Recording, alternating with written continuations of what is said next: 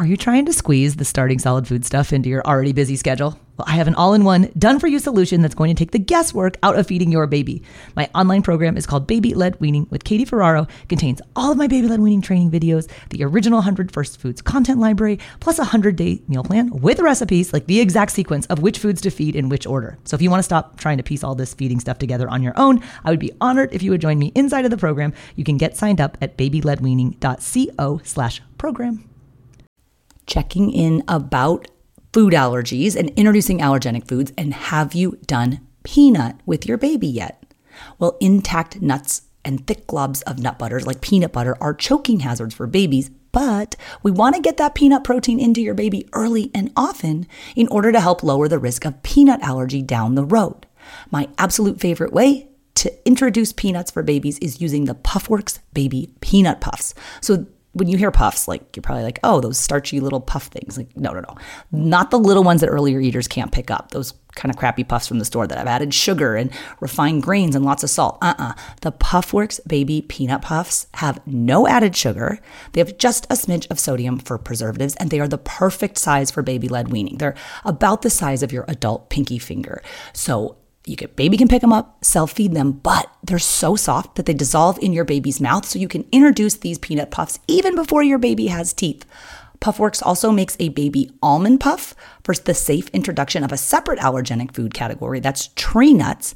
And now, finally, Puffworks put out a combo case, so it's half baby peanut and half baby almond. So if you want to grab one case, then you can knock out two new allergenic foods. We do these on different days, though. These are just the no-stress, low-mess way to get peanut and tree nut out of the way. So you can get 15% off everything at puffworks.com when you use the affiliate discount code BLWPOD. That's a new code. It's BLWPOD. Use that sucker at checkout at puffworks.com and get peanut and tree nut safely out of the way. Kids develop tastes and they take repeated exposures to like different things. And that is more true with bitter vegetables than it is with fruits. Early exposure to a variety of things can help develop the taste for those flavors. Hey there, I'm Katie Ferraro, registered dietitian, college nutrition professor, and mom of 7 specializing in baby-led weaning. Here on the Baby-Led Weaning Made Easy podcast, I help you strip out all of the noise and nonsense about feeding, leaving you with the confidence and knowledge you need to give your baby a safe start to solid foods using baby-led weaning.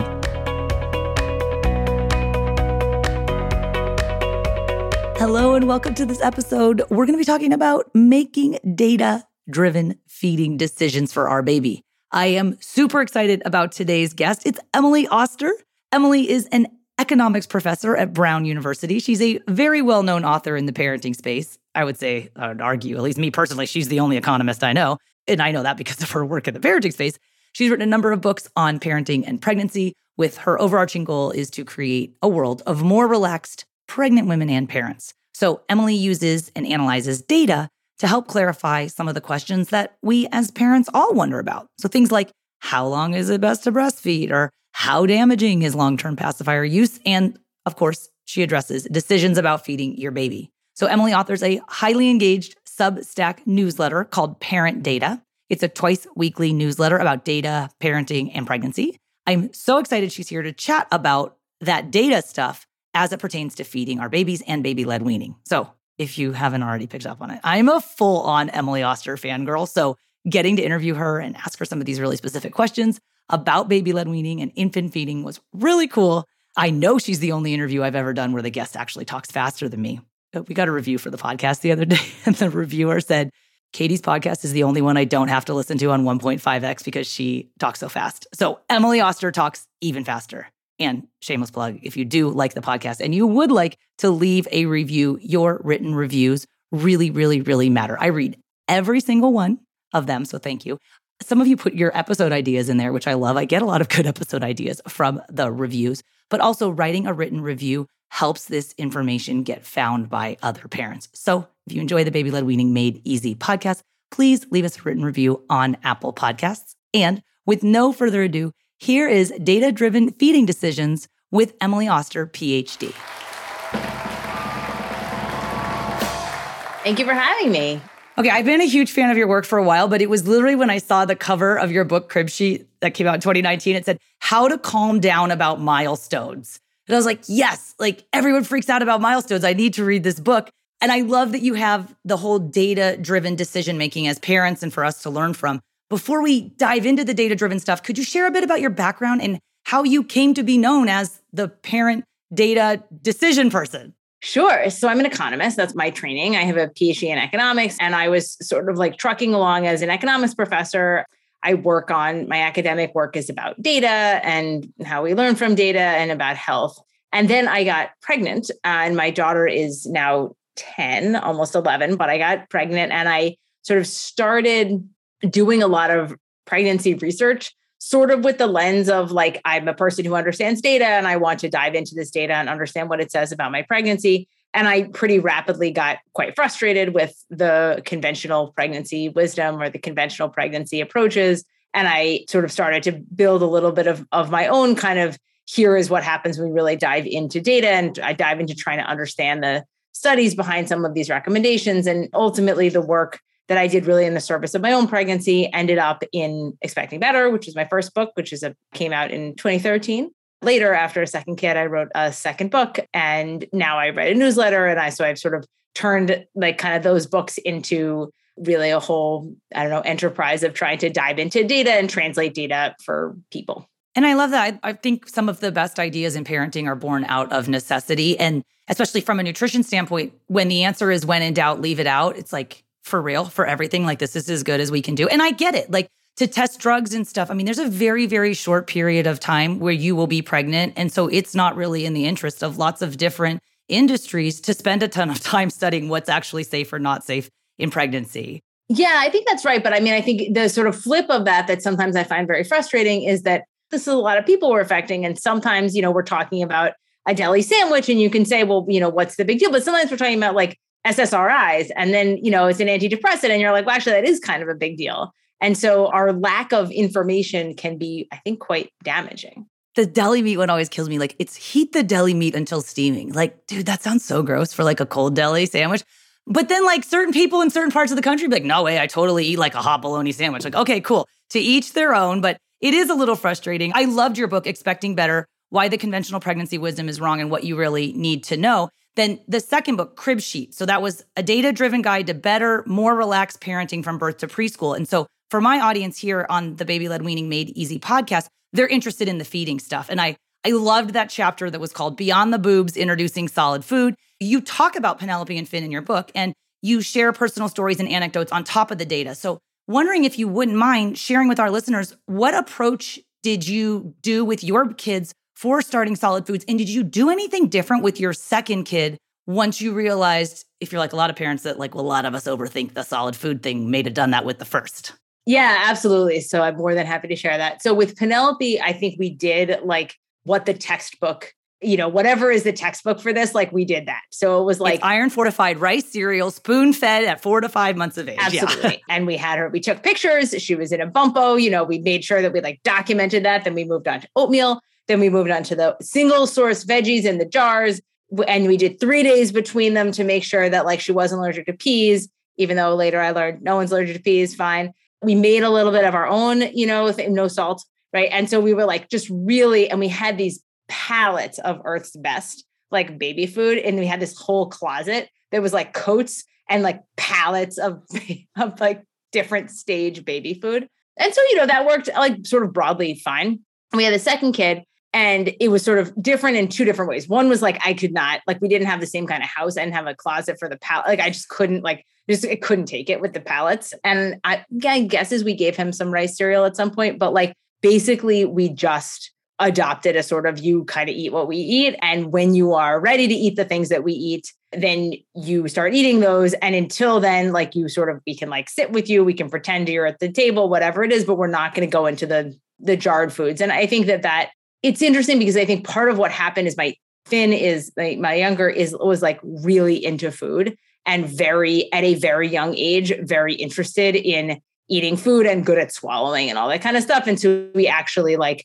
started eating sort of fairly normally quite early. And so it made that approach somewhat easier than it might have been for some other people. In 2016, I created the 100 First Foods approach to baby-led weaning, and it's a practical way to implement some of the data that you cite in Crib Sheet about the importance of diet diversity and the early development of flavor preferences. So regarding the introduction of solid foods, you touch a little bit in your books on the advice that a lot of parents hear from their pediatricians. And one of the big ones, which is to wait 3 to 5 days between foods. And this is still the party line to this day in some AAP publications. And I always like to point out, there's absolutely no data that supports that recommendation saying you have to do this or it's unsafe to go faster. We know that if babies are going to have a reaction to food, a food allergy reaction, the majority of those reactions occur within minutes and up to no more than 2 hours following ingestion. So I love that you pointed out like common sense. If you plan to introduce all the foods to your kid before they're 1, you're going to have to speed up at some point. Exactly. So what do you do? And I mean, we know more than 90% of physicians in this country have never had a dedicated nutrition class. So when you go to your pediatrician and you ask them a question about feeding and they say, the AAP says we have to wait 3 to 5 days between foods, what do you do when they're getting advice that's not supported by data? How do you talk to your doctor about that? I mean, I think a piece of this, actually, in some ways, a lot of what I think the goal is of both Crib Sheet and Expecting Better is to kind of bring, like, sort of give people enough information that they can have a different conversation. That, you know, you're not like, sometimes we come into those conversations like, what do you think? And then they say something, and sort of in that moment, you're like, okay, wait 3 to 5 days. And then you get home and you like calculate it and you're like, but wait a minute, like my kid's never going to eat any foods if I wait 3 to 5 days. Like, what do you know, but then it's kind of too late. And so I think that learning something about this before and coming in and saying, okay, like we're going to start solid foods, you know, let's talk about this. And I have some background, or I've thought a little bit about this in advance. And then if somebody says, you know, wait 3 to 5 days, I can say, you know, that doesn't like, can we talk a little bit more about whether that makes sense? And my guess is that in some reasonable share of those cases, your pediatrician will be like, yeah, that's kind of the general party line. But actually, like, you know, if you're comfortable doing it, like there are some things you want to be a little careful about. There are the small number of foods that cause almost all the allergies. And so, you know, when you first give your kid strawberries or eggs or nuts, you want to, like peanut butter, you want to be paying a little bit of attention, like being a little bit more cautious, not cautious, but conscious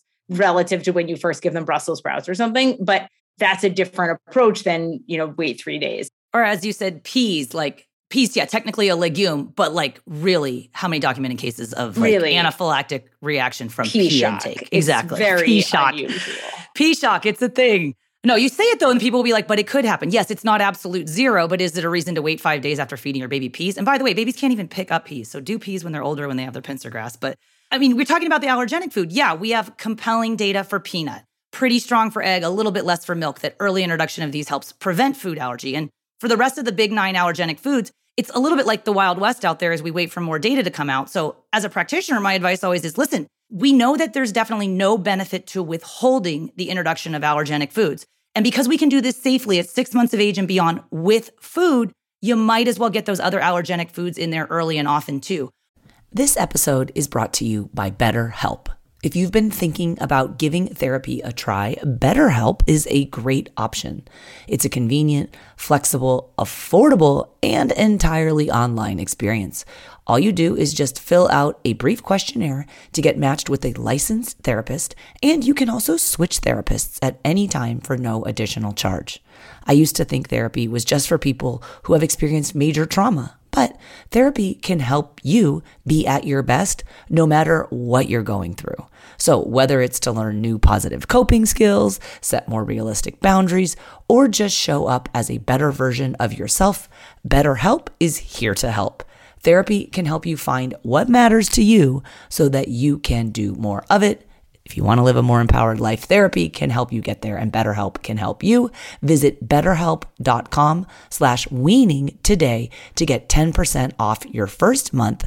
That's BetterHelp, HELP.com/weaning, and get 10% off your first month.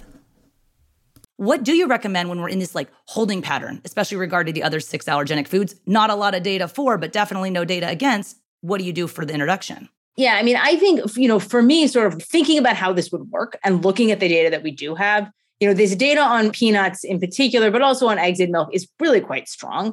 You know, the reductions in peanut allergy from early introduction are enormous. They're enormously large. And so it kind of goes, the logic would suggest that would extend to other allergens, right? It's not like we haven't shown it. It hasn't been like shown in randomized trials, but it makes sense. but it makes sense as something that would happen. And in the absence of evidence that it's problematic, I think that I would, err towards, I think the Bayesian updater would say, do the other allergens also early. So you talked a lot about the LEAP trial in one of your books. I can't remember which one it was, but the LEAP trial, the learning early about peanut allergy and the very good data that we have that early introduction of peanut can prevent peanut allergy. Did you actually talk to Gideon Lack? Did you interview him for the book? I did not. He's on my dream list of interview guests. Yeah, I think that would be amazing. I don't do that much of that kind of interviewing because I tend to just, in that particular You can case, read the data. You can read the data he's comparing means. It wasn't complicated paper. Although I think the story there is really amazing. The story's amazing, right? They cite Bomba, an actual food brand in the paper. That never happens. That was really interesting. I just have this image of Gideon Lack, basically coming up with that idea because he was talking to his friends in Israel. And he was like, I can't send my kid peanut butter. They were like, everybody here eats peanut butter at lunch. I'm sure I've completely made this up. I'm sure Gideon Lack is not a person who wanted to pack peanut butter and jelly. But in my head, that's what happened. He wanted to give his kids peanut butter for school and his friend in Israel could. And he somehow that's why we. And I like that you're they're just comparing means. It's not a complicated paper. It's well, we'll link to the original LEAP study. It's pretty involved. You want the summary, guys. To do. I'm just saying that reading the results wasn't complicated. Yeah, but also it's bottom line, it's pretty obvious. Feed your baby's peanut at 6 months of age. It's protective against peanut allergy. So Emily, I love your Substack. I'm a relatively new subscriber, but I've read everything you wrote about baby-led weaning. You cite a lot of the practitioners and researchers that we've had on the podcast talking about things like the research behind baby-led weaning and why you don't have to wait 3 to 5 days between foods, or how we don't know much about how much of the allergenic foods to feed, but feeding them is still a good idea. There's a lot of gray area, which I know is frustrating to data-driven parents. So curious what your bottom line recommendation is based on what's been published when it comes to doing baby-led weaning versus traditional parent-led spoon feeding. So I think that there's a kind of piece of this where people will say, you have to do baby-led weaning or your kid is going to be fat. And, baby-led weaning is the way is sort of the magic. It's going to make your kid a superhero. And I think that, we don't have strong data that suggests that. But I think on the flip side, there's absolutely nothing that would suggest that this is something that you shouldn't do. And I think for a lot of families, and I guess this gets to kind of a broader point about that I make in Crib Sheet, which is that a lot of how you should be thinking about what works for you in these choices where we don't have a recommendation that says you must do this, is you should think about what works for you. You should sort of think about what works for the family in general. The thing that draws me, I will be totally frank, to baby-led weaning is that it is easy. Yeah, you call it the lazy parent approach. And right. If I said that, people would slaughter me. But I'm not calling you lazy. I'm calling myself lazy. And that's what appealed to me with 7 kids. Oh my God. That's a lot of kids. I kind of cheated, though. I had a set of quadruplets and a set of twins. So I only had 3 pregnancies and got 7 kids out of it. But still, wow. That's a lot of babies to feed. I'm not going to shove food down their mouth if there's no one here to help me. They need to learn how to feed themselves. Yeah, I think also for me, actually, one of the big considerations is I care a lot about being able to, about sort of sitting as a family at meals. That's a big piece. It's not a thing for everybody, but for me, for our family, that's a really important part of our kind of family routine and how we connect. And actually, the earlier we could have the baby involved in that, real, sort of sitting at the table, kind of eating from a tray, like the rest of us were doing, that was worth a huge amount. And I think that's that kind of getting to a place of normalcy for a family meal, if that's a direction that you want to go. I think this is pretty valuable for doing that.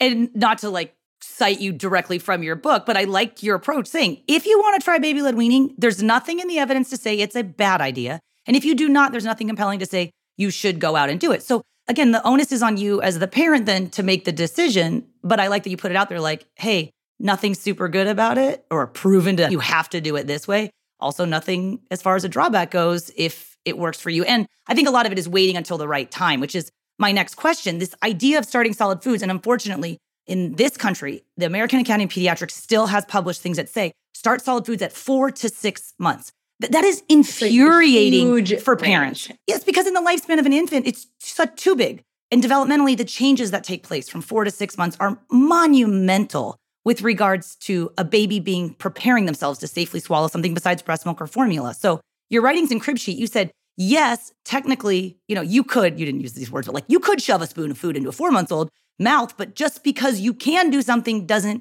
mean we should. And from a nutrition standpoint, as a dietitian, we know, listen, breast milk and or formula is sufficient to meet babies' needs up till 6 months of age. Isn't that cause enough to advise parents not to start solid foods prior to 6 months of age? And why do doctors still do it then?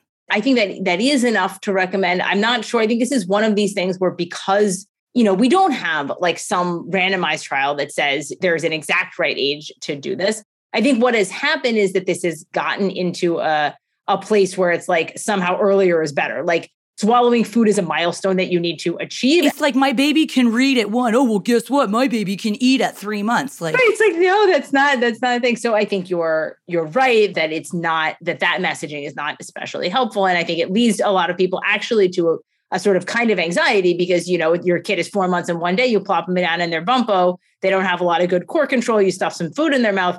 They probably can't, like, there's a good chance they're not going to swallow it. No. And then people are going to feel anxious. Like, oh, my baby's broken. Was supposed to take. Or like grandma's whispering, and you're like, that baby's 4 months old. You've never had a baby before. Does a baby start eating solid food at 4 months of age? Well, the doctor says 4 to 6 months. Well, your baby can't even sit up on their own. If you're slumped over, how do you think they can learn to swallow something besides breast milk or formula? So like, it's kind of my soapbox. And like, my goal is to go to every single medical school because I think there's someone at medical school, like literally whispering in the pediatric medical students' ears, like, start solid foods at 4 months of age. Like, who's teaching you guys this? And I want to go around and teach them that, like, nutritionally, it's not needed. Like, let your baby be a baby and do things in their due time. But also, we know waiting too long to start solid foods leads to increased rates of picky eating and other issues as well. So there's not an exact day where every baby's ready because all babies are different. But 4 to 6 months, like, we can both agree, like, that's infuriating. That's too long. I agree. And I think there's also, we could message to people in a much more meaningful way, like that your baby can sit, like that there's variation that you may be able to learn something about. Because even some babies, we do 6 months plus 1 week, not sitting, 6 months plus 2 weeks, not sitting, 6 months plus 3 weeks, boom, that baby's sitting up, reaching for food, grabbing food. Like, that's still a 6-month baby. And it was a 6-month baby 3 weeks ago, but it's a remarkably different baby with regards to his readiness to eat. Exactly. And I think we could sort of train people better to look for those cues rather than sort of telling them there's some arbitrary time that you pick as opposed to like your baby picks. So when parents say, Katie, convince me of the benefits of baby-led weaning, one of the potential upsides is increased potential for diet diversity and food acceptance down the road. And I love that in Crib Sheet, you cite Leanne Birch's study from 2017 that showed babies who consume a wide variety of fruits and vegetables at 9 months of age were also more likely to eat a varied diet with vegetables at age 6. Now, is there any causation there or impetus for us to keep like on the track with offering vegetables, even when it's like way easier to do fruits for babies? Yeah. So I'm so of two minds about this.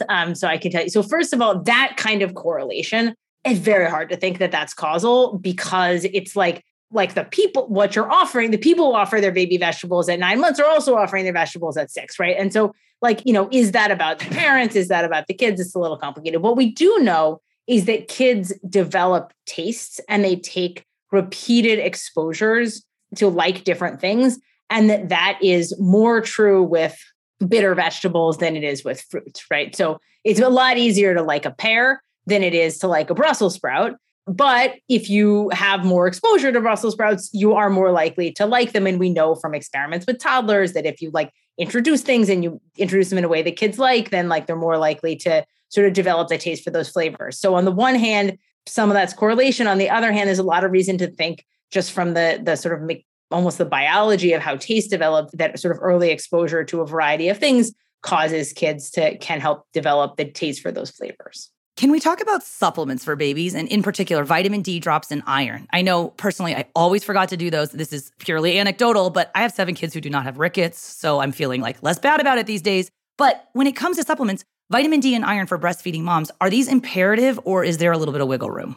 So I think, in general, if you live in a cold place without a lot of sun, your kid's covered, it's good to have some vitamin D. For breastfed infants, I think we get into a place where people are like, oh, if you forget one day, you're going to develop rickets. That's not really the way it works.